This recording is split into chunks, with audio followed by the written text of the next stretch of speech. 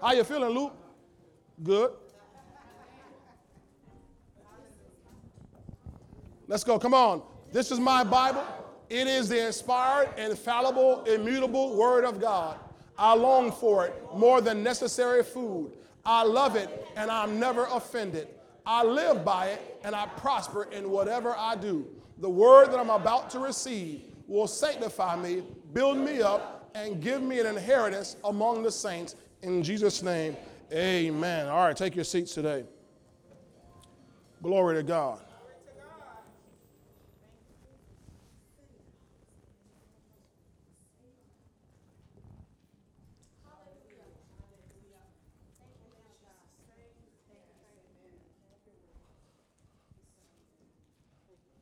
1 Kings 17. Let's go back to the whole. 1 Kings 17. I'm going to read this for you, this entire section here, verse 8 through 16. Then the word of the Lord came to him, this is Elijah the prophet, saying, arise, go to where? Zarephath, which belongs to Sidon, and dwell there. See, I've commanded a widow there to provide for you. So he arose and went to Zarephath, and when he came to the gate of the city, indeed a widow was there gathering sticks, and he called to her and said, please bring me a little water in a cup that I may drink. And as she was going to get it, he called to her and said, please bring me a morsel of bread in your hand. So she said, as the Lord your God lives, I do not have bread, only a handful of flour in a bin and a little oil in a jar.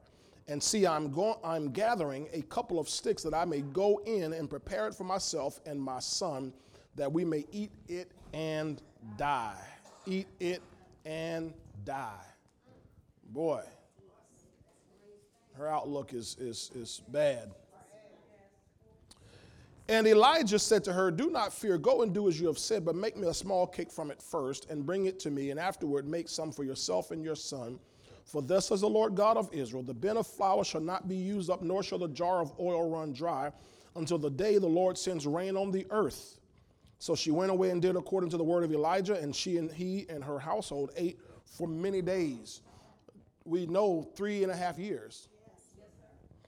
3.5 years off that little bit of flour and oil. Constant, continuous provision from God. 3.5 years. The bin of flour was not used up, nor did the jar of oil run dry, according to the word of the Lord, which he spoke by Elijah. Now today we're on part 3 of this mini-series, preparing for a showdown. Preparing for a showdown. Now, I want to make sure you and I are not alarmed or distracted by what Satan is doing. Okay, he is working. Tell your neighbor, he is working. But don't get scared. Don't get confused. Don't be distracted. Don't be alarmed because the devil's had a vendetta against God and the kingdom of God, the people of God, the church of God for a long time. A very long time. How long? Let's go back to Genesis. Turn your Bible to Genesis 3. The devil's had a vendetta against God and his people a long time. In Genesis 3, verse 13 through 16, says, and the Lord God said to the woman, what is this you have done? The woman said, the serpent deceived me and I ate. Come on, verse 14. Verse 14. So the Lord God said to the serpent, because you have done this, you are cursed more than all cattle and more than every beast of the field. On your belly you shall go, and you shall eat dust all the days of your life. Verse 15. And I will put enmity between you and the woman, and between your seed and her seed. He shall bruise your head, and you shall bruise his heel. Okay. So from that moment, the devil's had a problem with God and his people. He already had a problem with God. He came to get God's people, Adam and Eve. And God told him that from now on there's going to be an issue between you and people.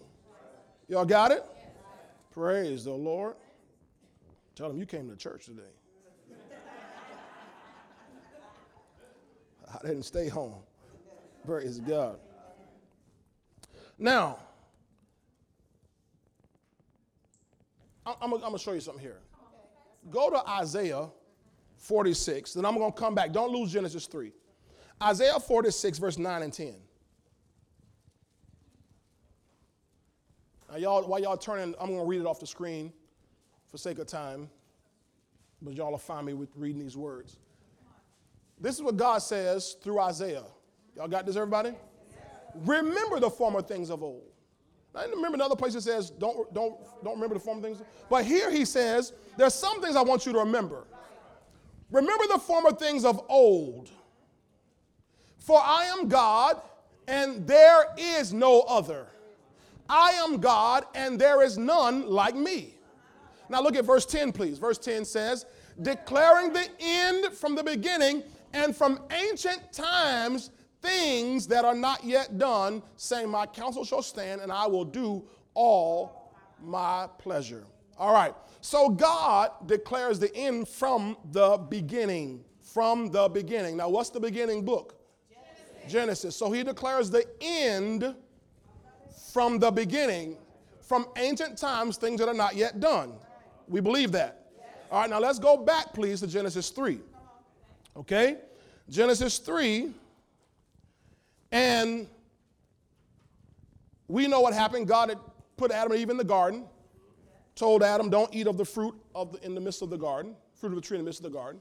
And I'm not sure if Eve didn't get the story straight, because when the serpent came, the serpent deceived her, told her a little lie, and got her to agree with the lie. And then she ate of the fruit and gave it to Adam, her husband, right? Adam, the Bible says Adam was not deceived. The Bible says Eve was deceived. Adam was not deceived. So all this mess in the world is not Eve's fault. It's Adam's fault. Okay? All right. So it says here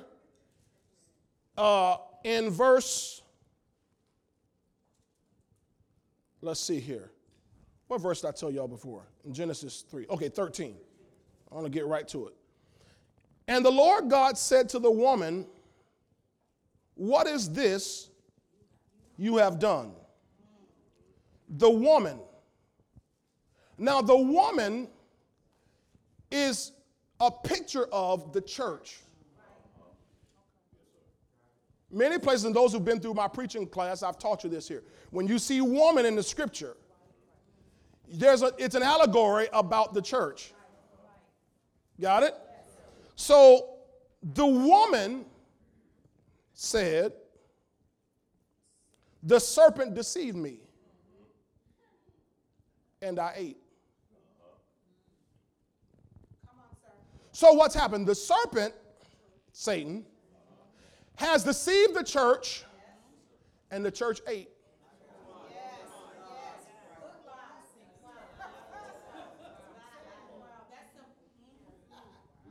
The church has let all kind of stuff in because, this will grow your church. And it did. It did grow the church. This will take you all over the world. You'll get a Grammy. And it did. The church was deceived and the church ate. So now you have in the church so much demonic force in the church. So much what the Bible calls strange fire in the church. And it's because the woman, the church, was deceived, has been deceived. In fact, the Bible said, Paul said in the last days, he said men would be deceived, and they deceive others and be deceived. He's talking about the church. So Paul already said it would happen. They be deceived and deceive.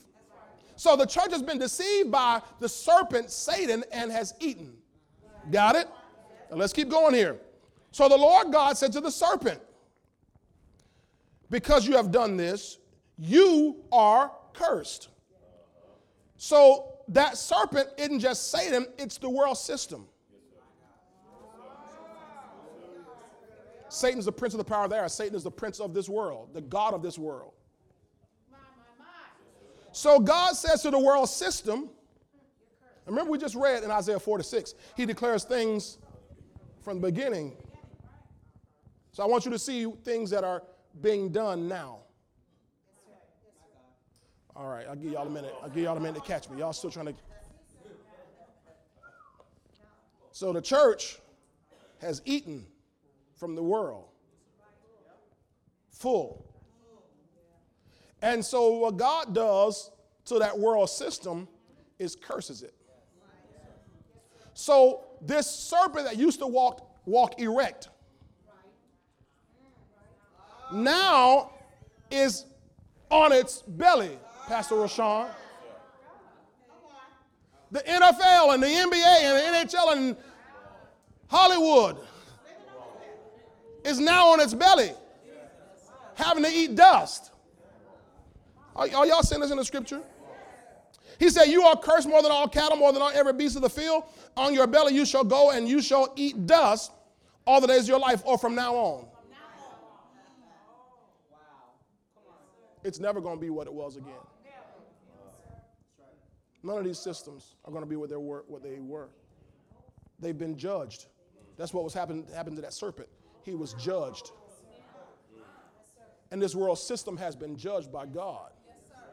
To now just try to make its way on its belly eating dust. That means the serpent didn't eat dust before.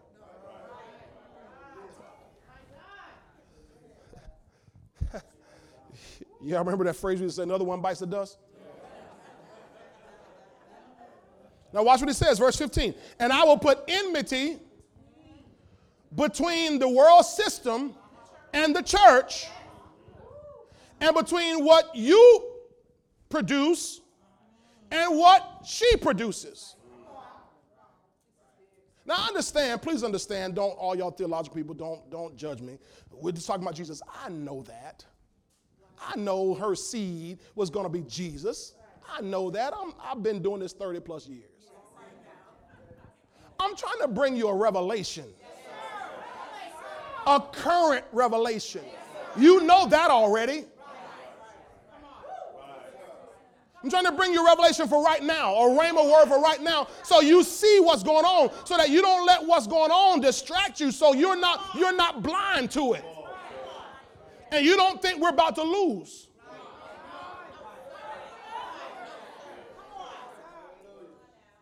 So he said, I put enmity, war, hatred. So it's no wonder, and I'll deal with this later if I have time, that the world is right now hating the church and getting the church to hate the church.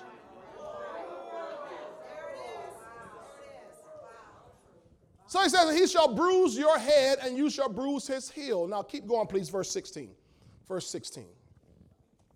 To the woman, he said. Now I'm going to show you something. Now Satan, the Bible says, he cursed. Now I want you to make sure you understand this. I don't care what you've been taught. He never cursed the woman. He never cursed the man. He did not. God did not curse the woman. He did not curse the man. He clearly, in verse 15, cursed the serpent. Clearly did it. When you keep going, he gets to Adam, because you know Adam passes the buck too, right? So when he finally gets to Adam, he said, Adam, cursed shall be the ground for your sake. I'm going to curse the ground, but I'm not going to curse you. Whom God has blessed, he will not curse. He had already blessed them in Genesis 1:26 and 28. He had already blessed them, so he's not going to turn around and curse them. He had already blessed them. So he's not going to reverse the blessing to a curse. Got it? So he did not curse them. He's foretelling what their life is going to be. So here he says to the woman, he said, I will greatly multiply your sorrow and your conception. Okay? In other words, now you're having a baby, which is supposed to be just pop them out. Now I'm gonna cause you to go through a pain to do it. Well, that's a curse. This is not a curse. It's called travail. And in a time like this, the Bible says, call for the travailing women. There ought to be some women prayer meetings going on, Barbara. There ought to be something going on for. Oh no, I got to get my hair did. Right now, you ain't got time to be getting your hair did.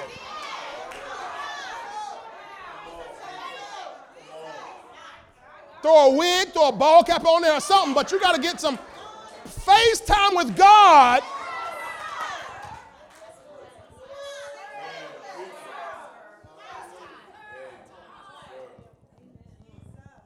Now watch, church, because this is about the church. Did you catch it? This is about the church. In pain right now. This is what the church is going through. Thank you, Lord. I can take you back to the book of Acts. In pain, the church brought forth children. Persecution hit the church in a horrible way, massive way. You read Acts chapter 8, they were being persecuted. That's why the church began to disperse, scatter everywhere. They were being persecuted, pain. But it never stopped the church from growing. In pain, the church was bringing forth children.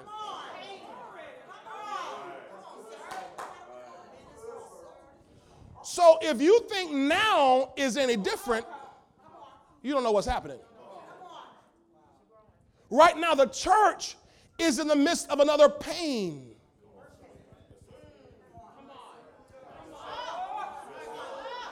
Oh, I wish I had some believers here this morning. See, and if you look at it like, oh, Lord, the church shut down, we ain't going to make it. No. The true church has not shut down. The fakers shut down on their own. Did you say that? Yes, the fakers shut down on their own. Nobody forced them. Nobody made them. But the true church knows you got to go through a little pain to bring forth. So if a woman's bringing forth a child, when the pain hits, she don't say, I changed my mind. I don't want to have no baby. I don't want to pray. That's all right. That's all right. I'll change my mind. It's too late now. Jesus says, as a matter of fact, she happy because she knows. In fact, after she goes through that pain, she celebrates for the joy of the child that was brought forth. So a little pain in the church now will be worth it all when we look at all the children that we begin to produce in the earth. This is going to be the greatest time of revival the church has ever known. The harvest that will come through this will outmatch all the other harvests combined in history. Because the modern church hadn't gone through her pain. But here we are with another pregnancy and another delivery. And God said, back you look at the book of Isaiah, he said, I will not bring you to the time of birth and not deliver you. I won't get, oh my God. Oh Lord, thank you, Holy Ghost. Y'all just be patient with the Holy Ghost. Be patient with the Holy Ghost. Isaiah and chapter 66. Y'all ready, church? Yes. Verse 7, I'm going to start there. Before the church was in labor, she gave birth. Before her pain came, she delivered a male child. Who has heard such a thing? I just preached this to y'all last year.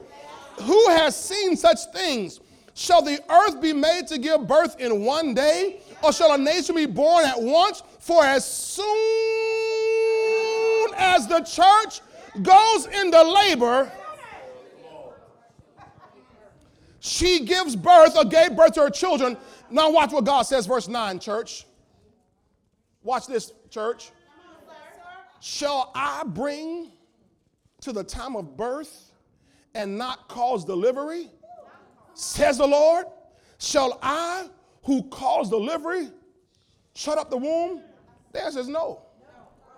So God has been planning for this time. He didn't bring an epidemic or a pandemic, but he knew there was a time. 2020 is vision manifestation year. So I'm looking for the ones who aren't afraid to go through this little bit of this birth pain, being talked about, being persecuted, somebody cussing you out because you're going to church. I want you around me. I want you coming back to my house. I want you calling me because you're going to church. Don't you know something wrong with you? No, something wrong with you. I've come to the time of birth. I've come to the time of delivery, and I can't turn back now. There are children to be born. There's a soul to be saved. There's a harvest. Tell your neighbor there's a harvest to bring in.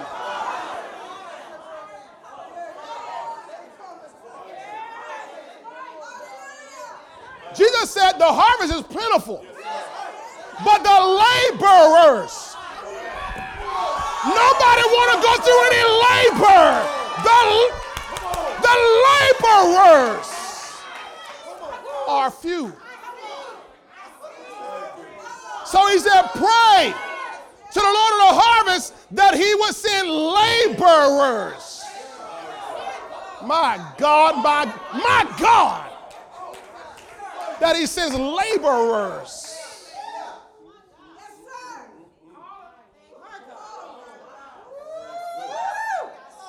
He didn't call for singers, and he said call for laborers. Those who are willing to labor. Labor is never easy. Labor is painful. Labor is going to cost you something. Labor is going to make you sweat. Labor is going to make you, come on now.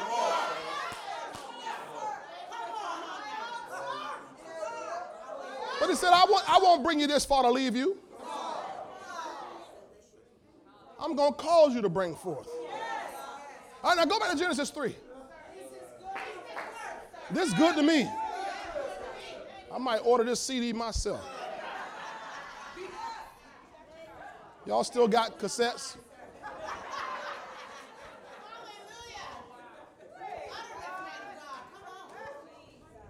Oh, thank you, Holy Ghost. Let them send for the laborers. You ever seen that? I never saw that in my life. Let them send for the laborers. Somebody been praying today. I know I've been praying. Now, so he says in Genesis 3, verse 16, and I will greatly multiply your sorrow and your conception, and pain you shall bring forth your children. Bring forth children. He says, now watch this last part. Watch this last part. Watch this last part. Woman, church. Remember, he's speaking the end from the beginning. Your desire shall be for your husband. Now, what has gone on in the church for many years is the church's desire has not been for her husband, Jesus. The church has desired their fame and their fortune and their big building. And nothing wrong with a big building, but the church has desired their fame and their being well known, and I can travel everywhere and do all that. The church, no, he said, no, this woman, your desire shall be. He didn't say it is, he said shall be. So in this end time, we will see a revival in the church. Not just a harvest of the sinners, but a revival in the church where men's hearts turn back. People's hearts turn back. The church makes Jesus Christ our priority once again. It ain't about us, it's about Jesus. It ain't about you, it's about Jesus. It ain't about our thing, it's about Jesus. Our desire shall be for our husband. And then we see the rapture. Then we see the closing. We see the second coming. He said, and he shall rule over you.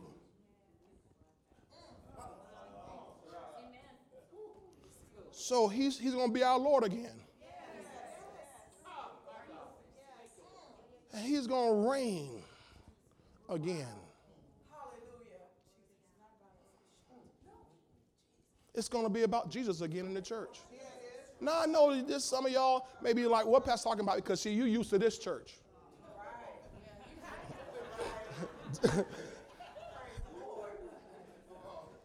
I'm just telling you what your problem is right now. This don't mean anything to you because you used to this church. You used to this church where he already been ruling. Our desire already been for him. We've already been honoring him. This is how we've always done it. But in the mass majority of churches out there in this earth, I'm just going to say America. This American church, churches ain't desired him. He ain't ruling over them. But this revival is going to turn people's back. Right back to our husband. Are y'all seeing this here?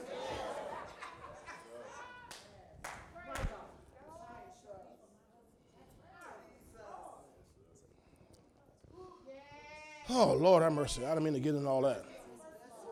That's what we said, return to your first love.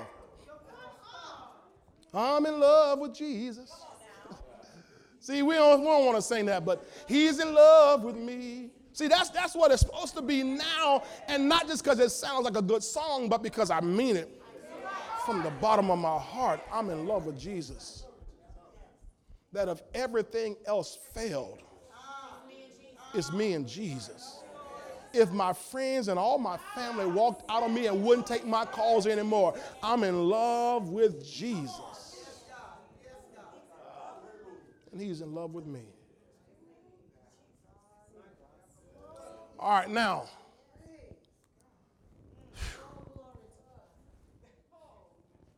Now go back to 1 Kings. I just said all that to get you to understand. Don't trip about what's going on right here.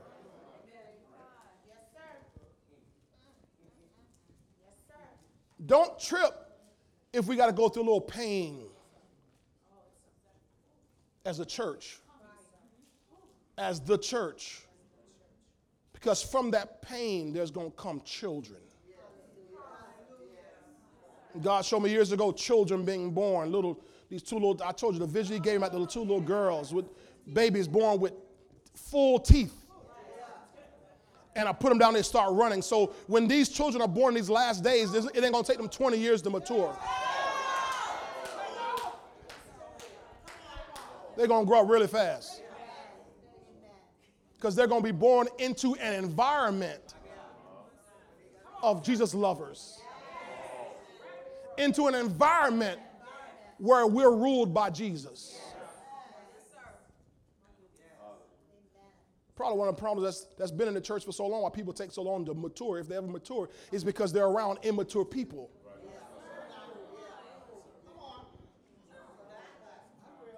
They go to church with immature people. Pastor immature, first lady immature, choir director immature, musician immature, all the deacons immature, all the trustees immature, the usher board leaders immature, the missionary board leaders, they immature, everybody immature. The youth leaders immature. I'm talking about spiritually. Oh, they can be sophisticated, natural. I'm talking about spiritually immature, carnal. But not here. Not in the true church all over the world that God is separating. Now,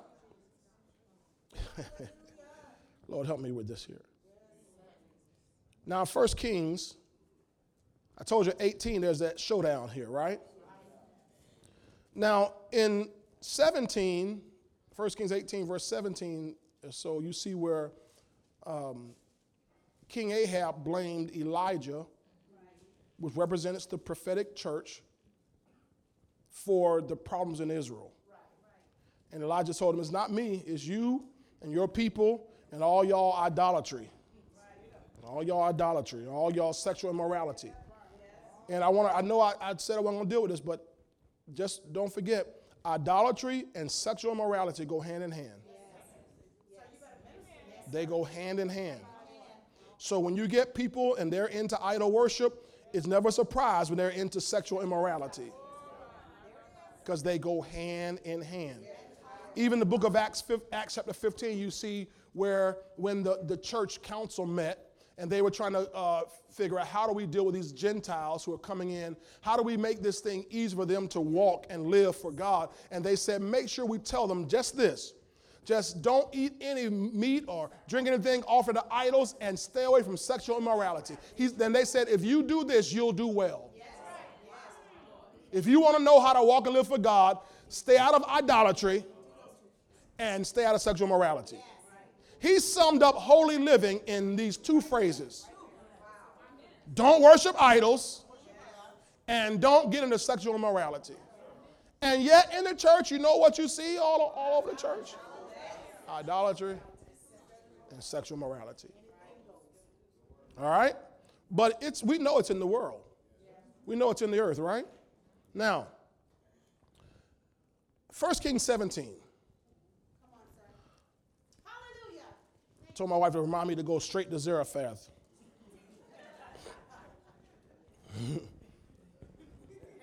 She didn't remind me. So that's all her fault. We're taking so long.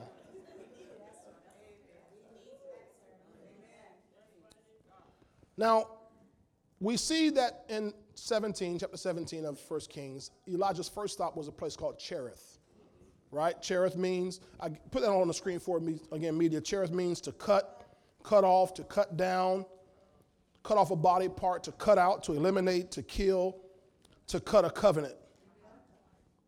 So God told Elijah, go hide in Cherith. In other words, cut yourself off from everything and everybody. Isolate yourself. Those are the words of today. Isolation. Self-isolation. In other words, God had Elijah quarantining himself from all the fear talk because they're in a drought. So get away by yourself. Don't listen to them. Get away where you can hear me, and I'm going to take care of you at this brook Cherith. Cherith means to cut off, to cut aside, to cut off a body part, to eliminate, to kill, to cut a covenant. So he's there at the brook, and the Bible says he hides. God told him to hide there. Now remember what I told you. Ahab blamed Elijah for the problems.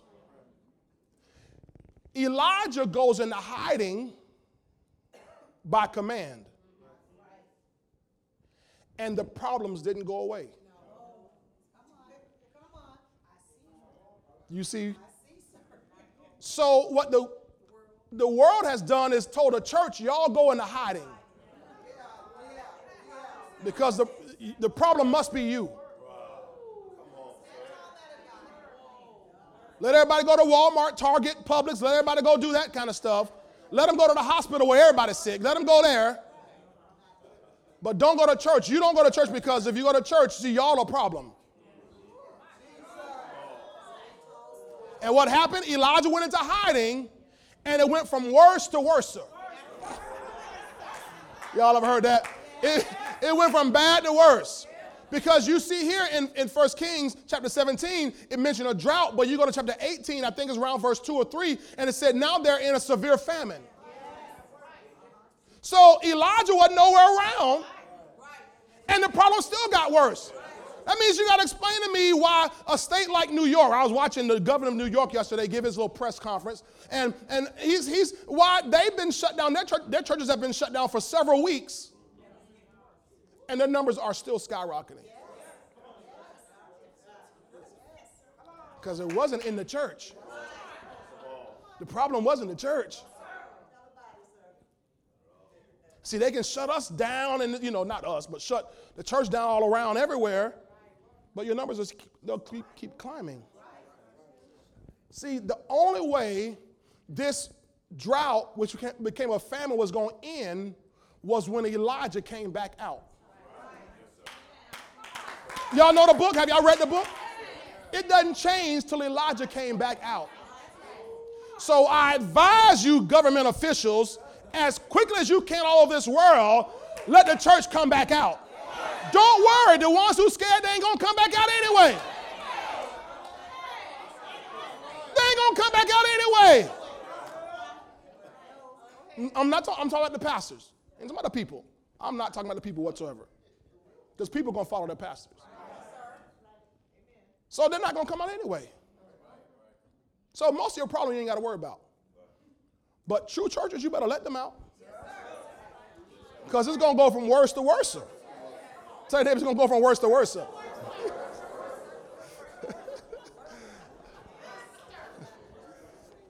Praise the Lord. All right, now. Okay, now.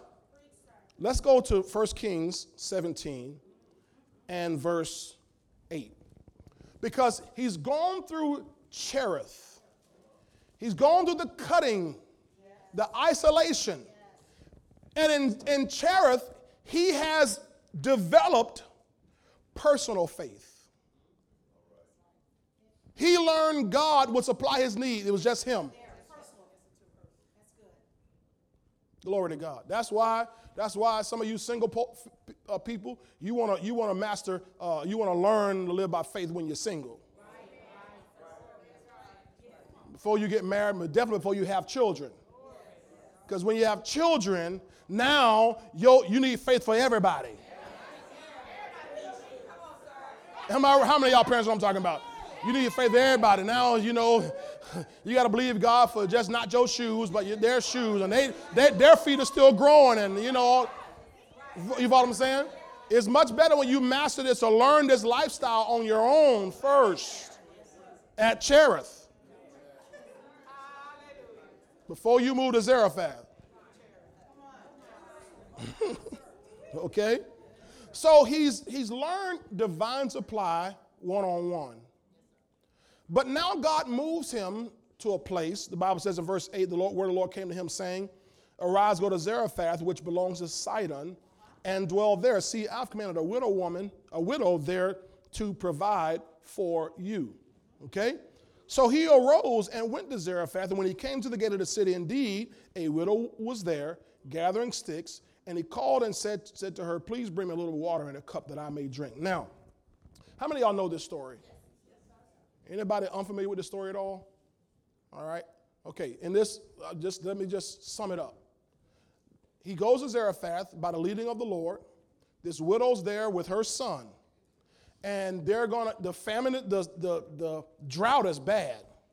So all she has is a little bit of oil and a little bit of flour, and her plan is to eat one last meal. She and her son, they're going to eat it and die. But the Lord had sent Elijah to her. When you read here, God says she's going to take care of you, but you read in the book of Luke, Jesus says that no one was Elijah sent to except her. So in reality, although she was going to take care of him, he was going to take care of her. Because he wasn't going to benefit from her little meal as much as she was going to benefit from his prophetic presence. You got it?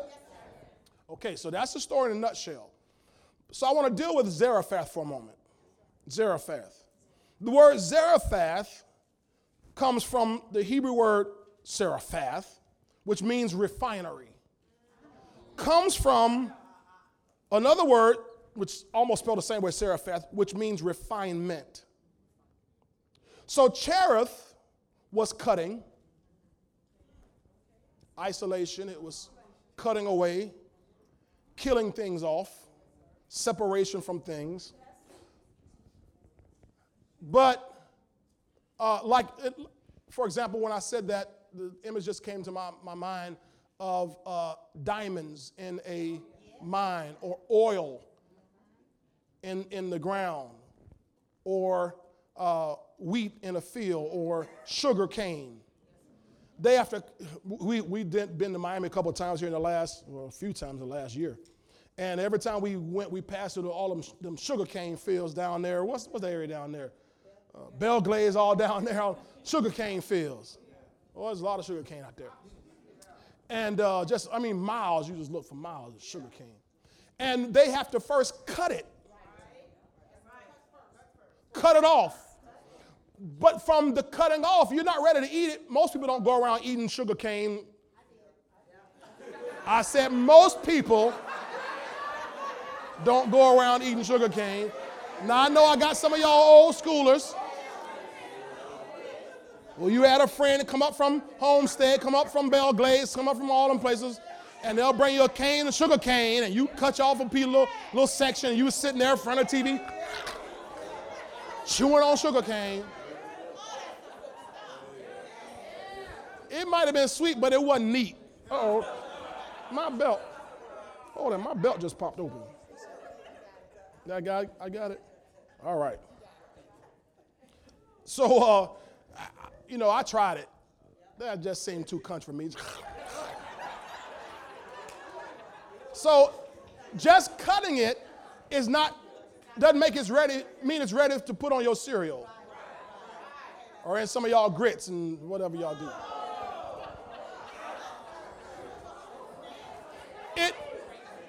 When they extract crude oil out of the ground, it's not ready to go in your car.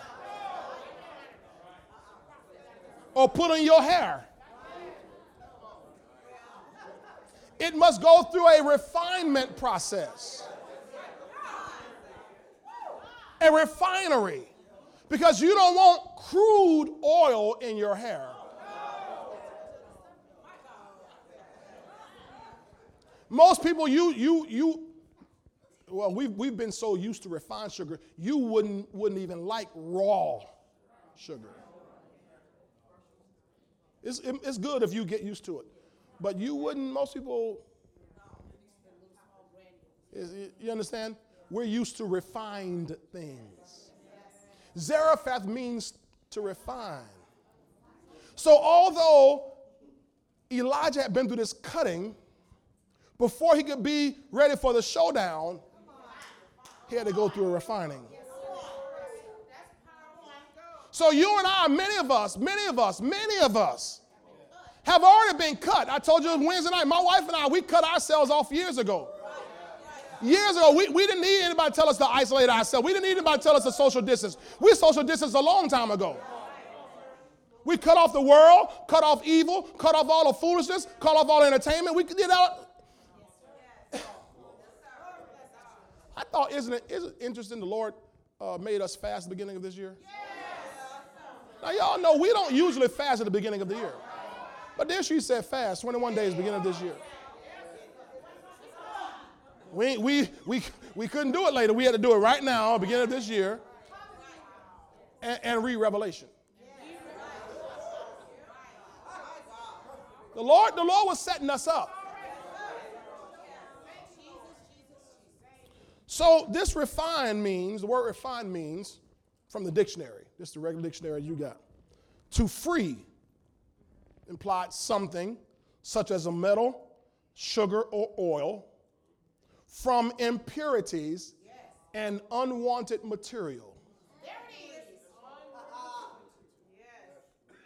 Now God told Elijah, go to Zarephath. The Holy Ghost told Jesus, go into the wilderness. Even though he was God's own son, even though the Holy Ghost had come upon him in the form of a dove, even though he was filled with the Holy Ghost at the baptism, the Holy Ghost still led him into the wilderness to be tempted, to be purified, to be tested, to be tried for 40 days. Cut off and refined. Cut off and refined. So you and I, though many of us have cut ourselves off from that stuff, right now is a refining process. You better hear me.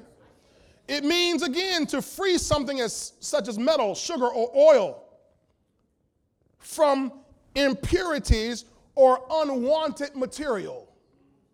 How many of y'all will admit that there were some things, maybe for most of us before we fasted, there was some unwanted material? Tell the truth. There are some impurities still lurking on the inside of there.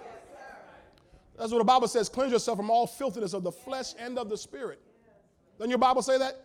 Cleanse yourself from all filthiness of the flesh. I think that's 2 Corinthians 7, verse 1. Cleanse yourself from all filthiness of the flesh and of the spirit. So we get rid of things in our flesh, but there are things that are in our spirit we got to get rid of. In our soul, man, we got to get rid of. So we got to purify. Then this is the dictionary definition, to free from moral, this is in the dictionary, to free from moral imperfection. Do y'all see that? Yeah, something missing from my notes up there, but I got the perfect notes here. To free from imperfection or to elevate. Okay, some got cut off in that word. I don't know whoever did that. It wasn't me. To free from moral imperfection, elevate. Elevate. Now, what does elevate mean? Go up. Y'all didn't catch that. Right now, this refinement process is to elevate you. And you're only elevated when you're freed from moral imperfections. Thank you, Lord. So that's why when you fast, you come out higher. Because you shut off all the immoral stuff. Well, I don't do no immoral stuff. I ain't sleeping around. Yeah, but all the TV you was watching, every commercial, even the little cartoons that come on, they had all kind of immoral stuff that it was feeding into your mind, whether you wanted it or not. Whether you wanted to or not. You just sit there trying to watch a football game or a baseball game, and all of a sudden here comes some scantily clad girl on the middle of your screen. They got a whole team up to about go Cowboys and go Bucks and watching the NBA, and they more scantily clad in the NBA than the NFL. Y'all ain't saying nothing. Y'all guys like, all y'all guys, y'all ain't saying nothing, but I'm telling you the truth. All you're trying to do is just watch a little basketball game. Here come all the dancing girls. And in your mind, tell the truth, in your mind, well, ain't nothing to watch now.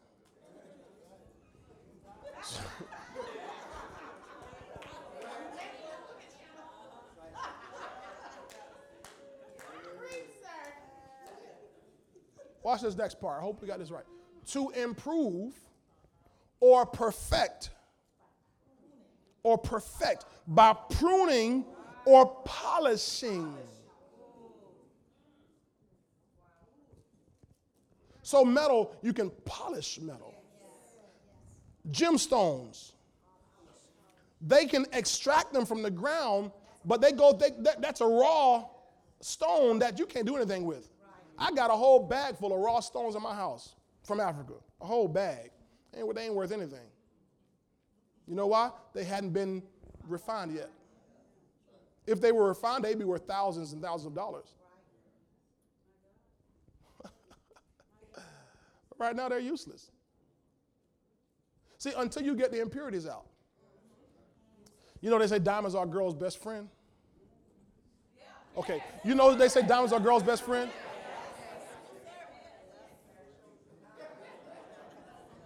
Now, how many of y'all girls will say, yeah, but not just any old diamond?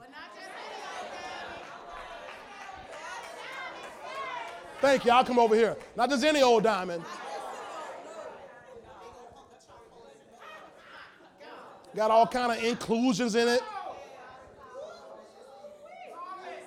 Let me see your ring. Oh, no. Oh, no. Here you go. No, let me look at it. Oh, no. Here you go. All them inclusions in that thing. What's that little spot in there? That's, oh. Okay. Cloudy. White diamond. That's cloudy. There ain't no white diamond. That's cloudy.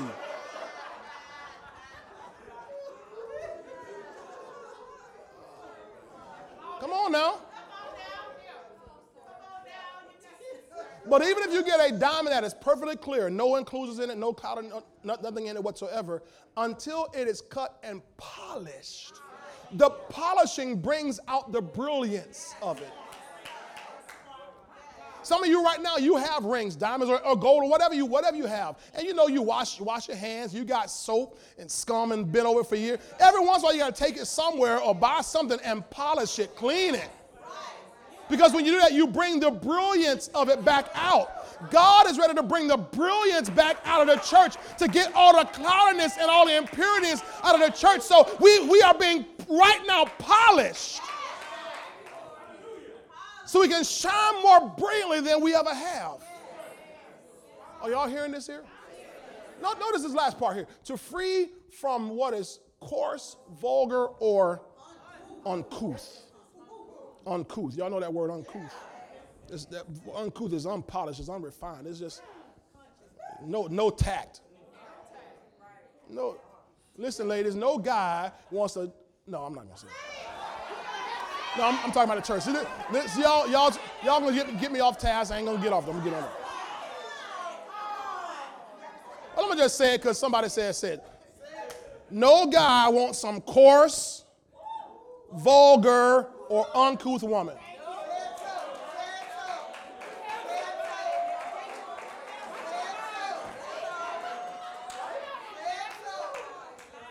Always the loudest thing on the street. Hey!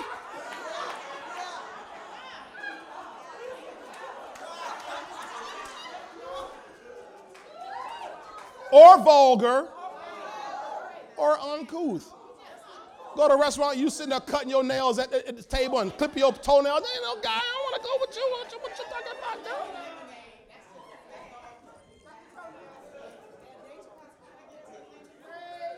Give me Ephesians 5. Give me Ephesians 5, 25 to 27 real quick. Come on. I got 16 minutes. Ephesians 5, 25 through 27. This is what Jesus Christ came to do for us. Ephesians 5, 25 through 27. All right?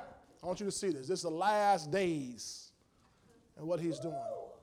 He's coming soon, but not right away.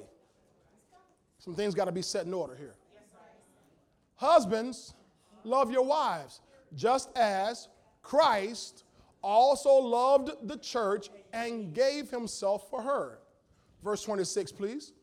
That he might sanctify and cleanse her. This is the refining process here. With the washing of water by the word. So the word is going to do this, right? Verse 27, watch this. Here it is. That he might present her to himself. This is why he hadn't come back yet. That he might present her to himself a glorious church, not having spot, no inclusions, or wrinkle, or any such thing. So God doesn't want any such thing, any kind of impurities in the church. That's why I'm excited about this time. Because he's washing this church out, cleaning the church out. But that we should, be holy and without blemish. You want diamonds without blemish. You want everything without blemishes. Come on now. That's why y'all wear makeup.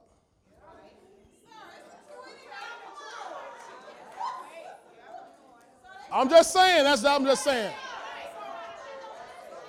Ain't nothing matter. You ain't no Jezebel. You're not a Jezebel because you wear no makeup.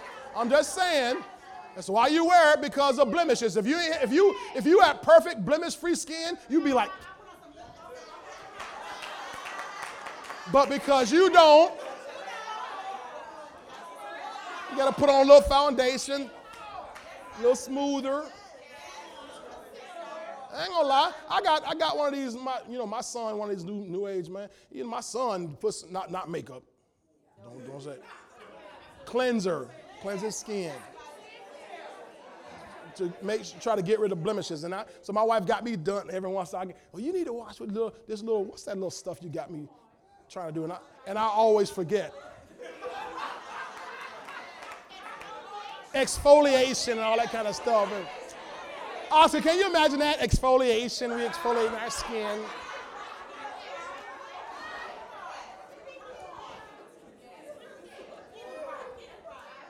Trying to get it right. Chris, come on. I'm exfoliating. Could you imagine, D, you call me, and I said, D, I'm exfoliating right now. Let me get back to you.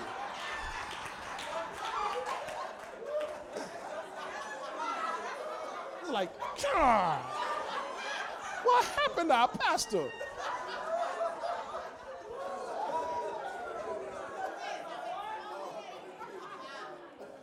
All right, now. So go put that definition, please, of refine back up, please. Every once in a while I got to do a little scrub. I don't enjoy it. I do it. I want my wife to be happy. You respect that?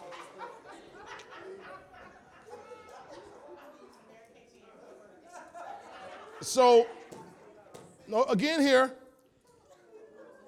notice this part, to free from moral imperfection. Now listen to me very carefully on this here. Listen to me as a church and as a people of God, because we're under attack. And the showdown is coming. Apostle Durber prophesied it years ago. He shared it with us several times. There's a showdown coming between the true prophetic church and Satan's kingdom. And by default, the fake church.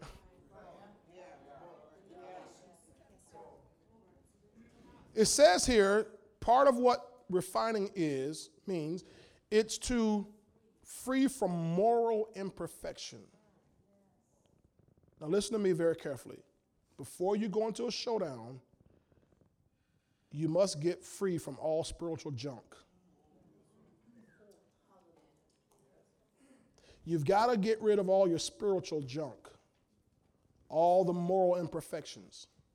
You know, I don't know who you were talking about the other day. Oh, talked about the upcoming mayor's race in St. Petersburg is going to happen here in a couple of years, and different people who are going to be running. And I thought, boy, I said, man, there's one guy was talking about running. I'm like, man, I hate that for his family because they're going to drag his family through the mud. Deacon Gerson's been through before, running for office. And man, they're going to dig into everything. They're going to search through your garbage can. They're going to search through your Facebook files for the last 13 years. They're trying to, everybody, your opponent, and depending on what side you're on, the media is going to try to expose all your junk. So if you and I are planning on being a part of this showdown, I'm planning on being a part of this showdown, then you got to make sure you eliminate all your junk.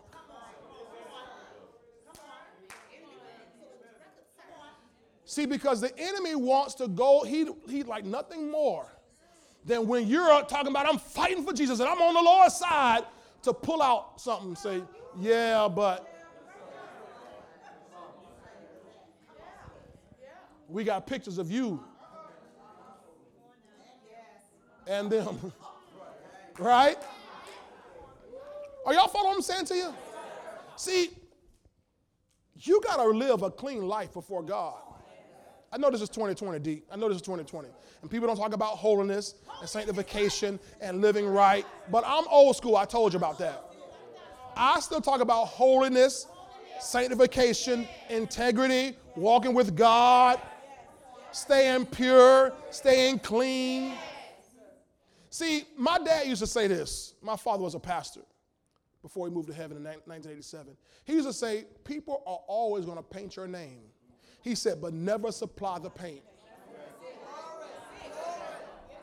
People will always paint your name. In other words, they're going to always try to smear you. But make sure you don't supply the paint. Don't give them any evil to speak of. Make it where they got to be a lie. You can lie on me and say whatever you want to. Every lie has wings, but all the truth has feet. I mean, lies will fly and get there real quick, but it won't stand because it don't have any feet. The truth might take a while to come out, but once it comes out, it's going to stand forever. Are you following me? So you got to make sure in this time, I'm hoping I'm talking to the right people. You have to make sure you are eliminating all manner of spiritual impurity out of your life. God, I'm going to live right. I'm going to live right. If there's anything in my life that I even question, I'm going to stop it.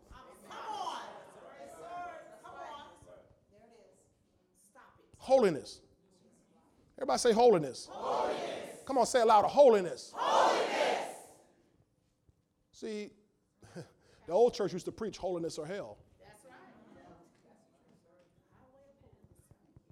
The Bible says without holiness, the Bible says follow peace with all men, and holiness without which no man shall see the Lord. So you won't see the Lord without living a holy life. But beyond seeing the Lord, you will have no credible witness in this earth without holiness. So what I want to do is make sure that first of all, Lord, I ask you to search me, try me, see if there be any wicked thing in me. Show me anything that's wrong. I really pray this every night and every day. I absolutely pray this every single night, every day. Lord, if there's anything in me that's not like you, show me. Something I may have been doing and I didn't even realize that wasn't pleasing you. Lord, show me. Because I love you enough to make sure I please you. Regardless of what anybody else says, I want to make sure, Lord, my life is pleasing to you. Because I love you that much. So I'm telling you right now is a time is to search yourself. Say, Lord, search me, Lord. If there's anything in my heart, anything I'm doing, anything I'm saying, anything I'm thinking that's not lining up with your word, I repent of it right now. I confess my sins to you. You are faithful and just to forgive me of my sins and cleanse me from all unrighteousness. And now, God, I turn from those wicked ways and I follow you wholeheartedly. Because when the showdown happens, and the showdown, it may not be a mass showdown to begin with. It might be you one-on-one. I'm telling you, it might be you one-on-one. You got to be ready. And don't give the devil any place, any room to accuse you. The Bible calls him the accuser of the brethren. So you want to make sure you remove any kind of thing in your life. Y'all hear me? I'm pastor now. I'm not even being funny right now. See, y'all looking at me, oh, Lord. Hey, make sure all the skeletons are cleaned out your closet.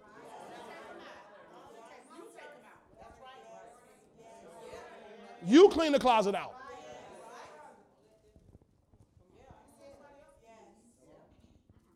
Because if you don't, the devil will shine a bright light in your closet and pull all your stuff out. See, look. He'll make sure Tampa Bay Times gets a hold of it. Y'all didn't say anything. He'll make sure Tampa Bay, or he ain't got to go through Tampa Bay Times now. He'll go through Facebook and just put yourself on Facebook. All your mess will be all on Twitter.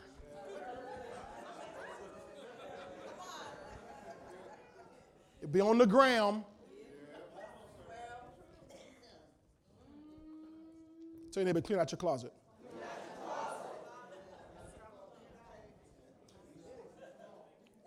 So my life must be refined. I got time for one or two more points. Secondarily, my faith must be refined. My faith must be refined before a showdown. You see, because when Elijah was there at Cherith, it was just him and God. I'm learning one-on-one, me and God.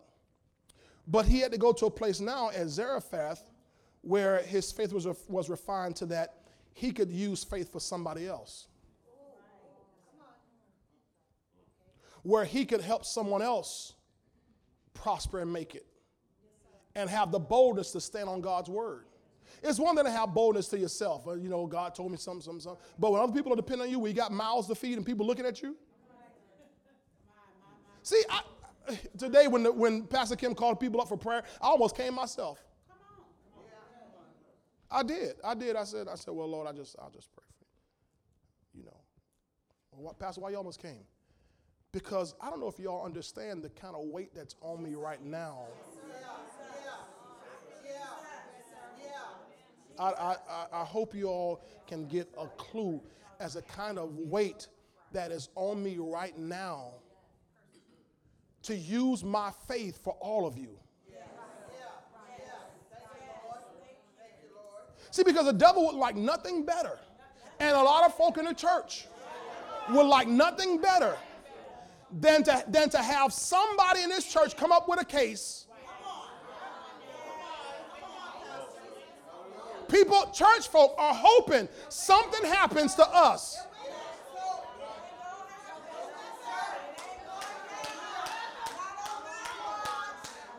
That's when they'll really be satisfied. When it be on the news that Exceeding Grace had 35 cases of coronavirus and 2 people died.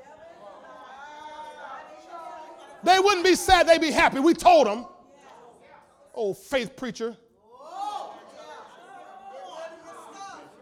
The church. So every day, and especially when we walk into this room, I'm using my faith for everybody.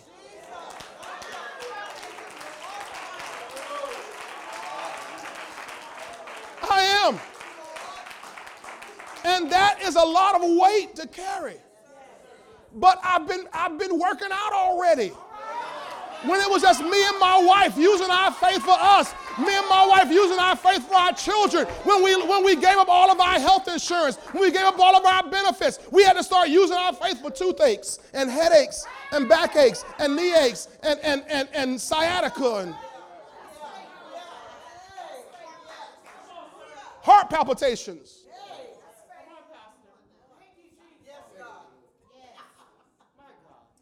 Prostate attacks.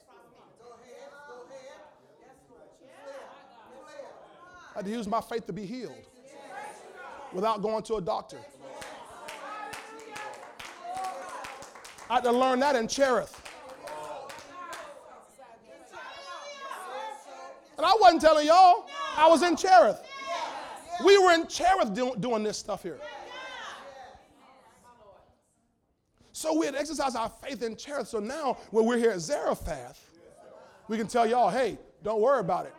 Your bin of flour not going to be used up. God's going to take care of you, and God's going to keep you healthy. He's going to keep you whole. He will not allow the righteous to be moved.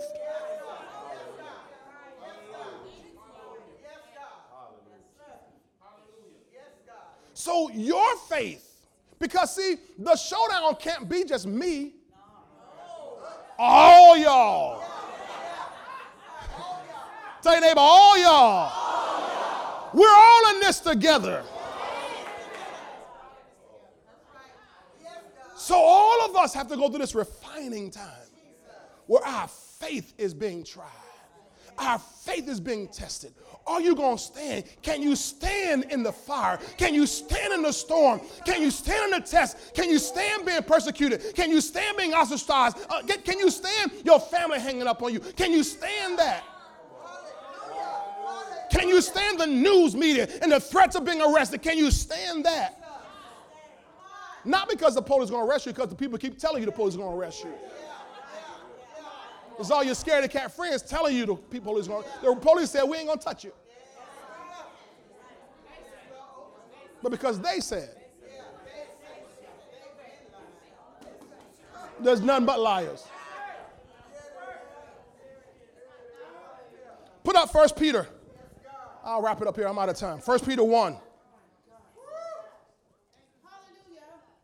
We all come back. Oh, y'all coming back this week, Monday, Tuesday, and Wednesday. We're going to go 3 nights this week. How about that, devil? We're going to come together 3 nights this week.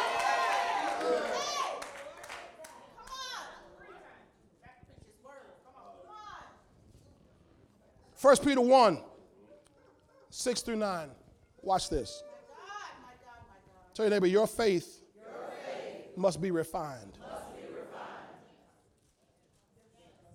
Peter said, in this you greatly rejoice, though now for a little while,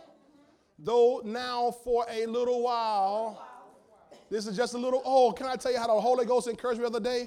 I was sitting there and I was bearing all this load, Pauline, and I was just like, oh man, God, this is heavy, and I'm like, I'm fighting between sadness and crying, and I'm like, and anger. I'm like, all these emotions are hitting me because of what we got to carry here. And the Holy Spirit said, these light afflictions. This is what he spoke to me. I told him, I said, baby, this is what the Holy Ghost told me. These light afflictions, they are but for a moment.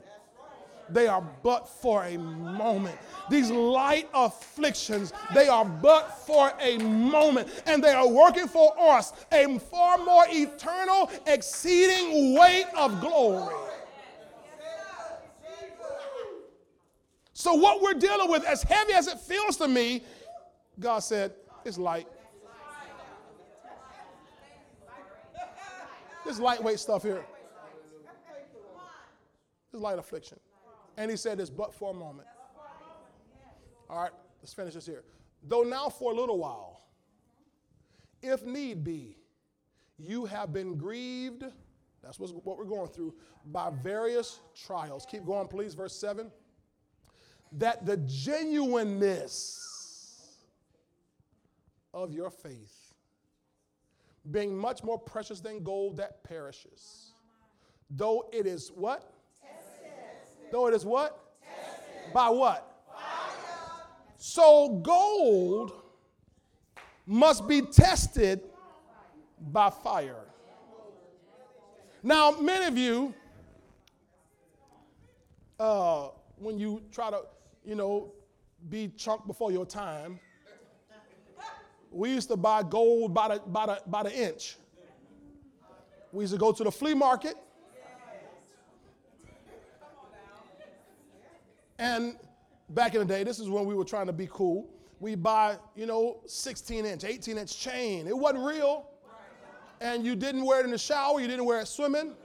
You didn't wear it playing football. Didn't wear it playing basketball because you was going to be itching. Am I right, Aris? You're going to be itching pretty soon because it was going to turn green on you, start corroding. Now, it looked like gold. It looked like gold. But we got a saying that says, not all that glitters is gold. So it says this gold is tested by fire. Now he's talking about our faith. So if your faith is going to be proven real, see, everybody has been singing and preaching and talking about faith for years. Even people who ain't said, I'm a faith preacher. They've been preaching faith. We've come this far by faith. Leaning on the Lord. But when the fire comes,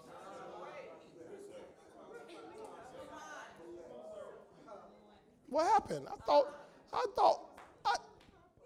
thought you said.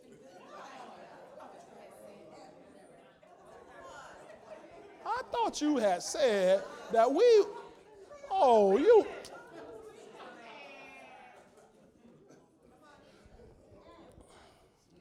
Say by fire. By fire. I looked it up just for refinement purpose. I'll say this and I'm done. Silver, to refine silver, the temperature must be 1,450 degrees Fahrenheit.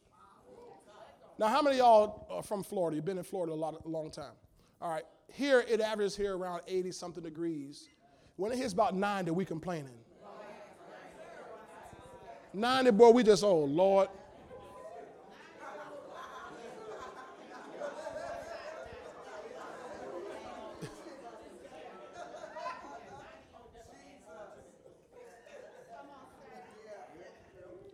But to be purified, silver must go to 1,450 degrees Fahrenheit.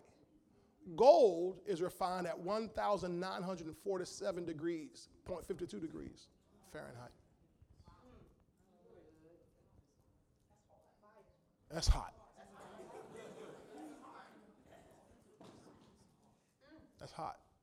But it's at that point that the gold begins to melt.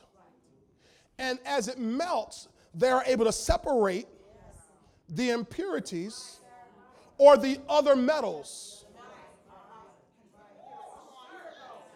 See, because the gold that you have on your finger, your hand, it's not all gold. It's not 24 karat gold. It's alloy. What you have on your fingers, because 24 karat gold will be too soft to you to wear. Be too soft. So they have to add other metals to it so it can form a band or form a link or whatever it is. So if you were to go sell your gold at the pawn shop or go to sell your gold to the gold shop, you're going to say, man, this is like 30 ounces of gold. They say, there ain't no 30 ounces of gold. We're going to burn it, and we'll tell you it's probably, because they'll look at it, 24 karat, 18 karat, going to tell you about how much metal they have in it. You follow me? So they got to melt it down and find out what's really in it. It's got to go through a fire to find out what's really in it. The Bible says every man will speak of his own way, but a faithful man who can find. In other words, when that man goes through the real test, then you'll find out what he's full of. He may have been saying he was full of faith, but you find out he was just full of safety and a paycheck, safety and this, safety and. But when the fire hits, See, and this is what Elijah had to go through because he was about to face the worst fire of his life. You come back next week, I'll get to chapter 18. Because that's when the showdown happens. There's a few things I still want to show you in chapter 17 about Zarephath that I think would be a blessing to you. Because you're going to have to go through some things. Can I have 3 more minutes? Somebody said, bring it on. Okay, 1 Kings 17. Can I show you 17? Now, y'all know the story about how she was taken care of, right? First thing the prophetic voice did was ask her for some water. No problem, I can do the water. Then the prophetic voice challenged her to bring me some bread. She said, hey, I can't do that. All I have is this. And so the prophetic voice gave her the comfort. No, if you take care of me first, then what's going to happen is God's going to take care of you. You'll never run out. Right? I don't need to preach that.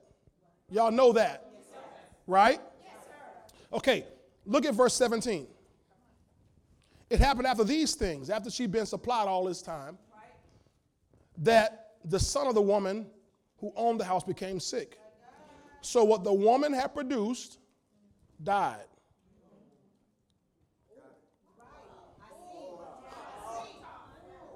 What the woman, y'all remember what I told you earlier, what the woman had produced died.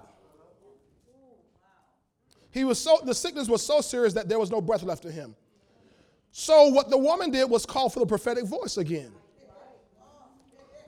She said, what have I to do with you, O man of God? Have you come to me to bring my sin to remembrance and to kill my son? And he said to her, give me your son.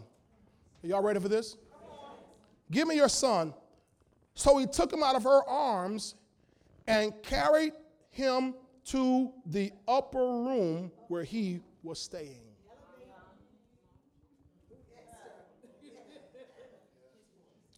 Now, laid him on his bed. Now, in Acts 1, it said that the disciples, with another 100 or so, got together. It says in the upper room where they were staying. It was in that upper room where they were staying where the Holy Ghost came. Where a power hit and the church was born. So we're seeing here a preview of that. That when this woman's son died, the prophet took him into the upper room where he was staying, because it's always when you go to the upper room, that place of isolation, that place of your cutoff, that place of your connection with God, it's that place where revival comes. So on the day of Pentecost, when the day of Pentecost was fully come, they were all on one accord in one place. Where? In the upper room. And there came a sound from heaven as a rushing mighty wind and filled the whole house where they were sitting, and a cloven tongue sat upon each and every one of them, and they all began to speak with other tongues as the Spirit gave them utterance. So something happened there. And so here in 1 Kings 17:19, he said, give me your son. He took him to the upper room. He cried out to the Lord, verse 20. O Lord my God, have you also brought tragedy on the widow with whom I lodged by killing her son? No, the answer is no. And he stretched himself out on the child how many times? How many times? 3 times. And cried out to the Lord and said, Lord my God, I pray, let this child's soul come back to him. And the Lord heard the voice of Elijah, and the soul of the child came back to him, and he revived. So it's in the upper room that the son revived. Once he was revived, he could go back down to the place where he was. So watch what God will do in these last days. And when I say these last days, I don't mean Jesus Christ about to come tomorrow. I'm talking about in this time we're living in. He's calling the church back to the upper room. Oh, man, I wish I had some saints in here. He's calling the church back.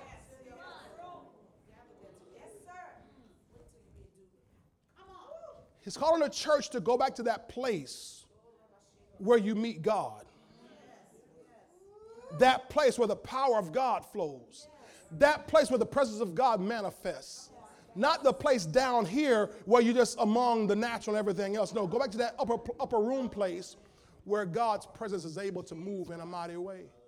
It's there that the church will be revived. Now listen to me very carefully. In Acts 1, where they were in the upper room, the Bible says Jesus appeared to more than 500 people. They were all invited to the upper room, but only 120 bothered to show up. Only 120 bothered to lock themselves away for 10 days. More than 500 were invited. Less than half. Much less than half. That's less than a quarter. So I'm not expecting everybody to go to the upper room. But those who do are going to experience a last days encounter, a revival from the presence of the Holy Ghost. That's what Acts 3 talks about. Times of refreshing from the presence of the Lord. And when those times come, it's going to be just like it was the day of Pentecost. Because what happened? When they came down from the upper room, there were people gathered all around. Y'all remember the story? Acts 2? The noise went out. And people were gathered all around Jerusalem. And they heard the noise. And they heard these people praising and worshiping God. And they said, what is this? They said, we're not drunk like you suppose. But this is that which was spoken by the prophet Joel. In the last days, I'm going to pour out my spirit on all flesh. And that day, 3,000 got saved. So when the true church retreats to the upper room and has a time alone with God,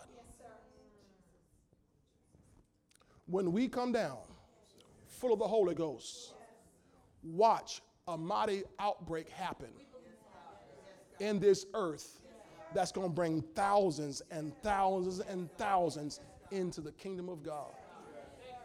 This is the revival that's going to hit the church. We've been praying for it. Maybe we weren't. I said we've been praying for it. We've been asking God, send revival. Well, here it comes. Expect revival to hit the church. Expect the greatest harvest the church has ever seen. Because that's what God is bringing about for his people in these last days. And those of you who have taken the time to go through the isolation and to go through the refinement, you are ready for the showdown. And from the showdown, there's going to come a mighty revival that hits the earth. And I'm so glad that we get to be a part of it. Are you? If you're happy about it, why don't you get on your feet and just give God a big praise. Clap your hands. Thank him for this word today.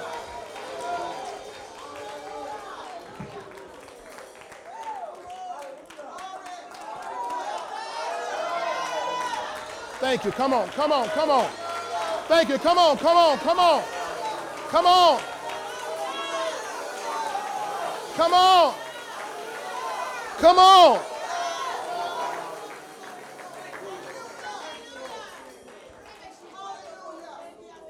Do you realize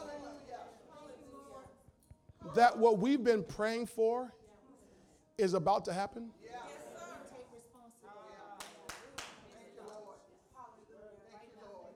Do you realize what we've been seeking God for years? It's upon us right now. It's here.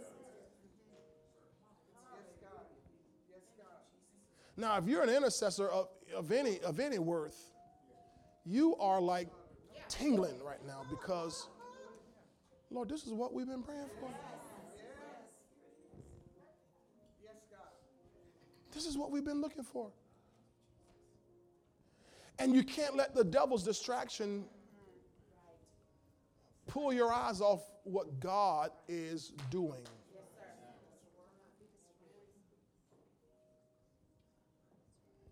Even in your daily life, as you go out in the community, you will encounter people who are hopeless and they're afraid and they're looking for something. And you are the answer. You are the answer.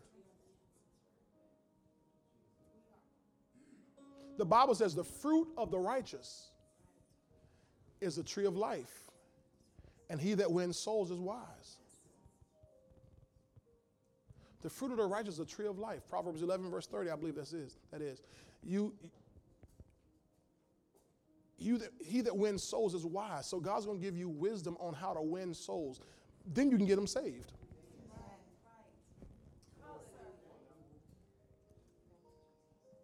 You win their soul. You bring them comfort. You bring them peace. You settle them down somehow. Bring them some hope. You win their soul. And now they're open for you to minister Jesus to them. Your fruit is a tree of life.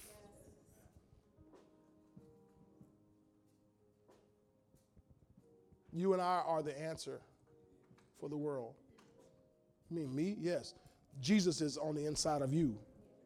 He's the answer, but he's working and talking through you. You got it? Praise the Lord. Praise the Lord. Now, our Father, today, we're so thankful for this hour and this time. And God, it may feel like heavy weight. It may feel like tribulation to our soul, to our souls, Lord, but we know that, Father, that what we're going through is light, it's momentary, and it's working for us a far eternal exceeding weight of glory. We know that, Father, even your word tells us that tribulation works patience, and patience works experience, and experience works hope, and hope maketh not ashamed, because your love is shed abroad in our hearts by the Holy Ghost. And I'm asking you today, Lord, to strengthen every one of these, my brothers and sisters, every one of these, your people, Father. Not only those that are here, but those who are at home, those who are watching online, those who are all over the earth, who are sensing a move of the Holy Ghost.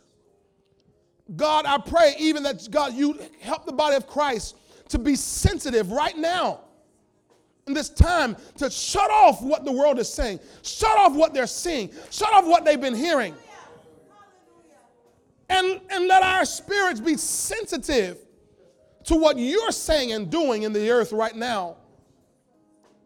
Father, you're about to make a move. Oh, I just see it like a chess game. That, Lord, when the enemy thinks that he has checkmate against the church, the king has one more move.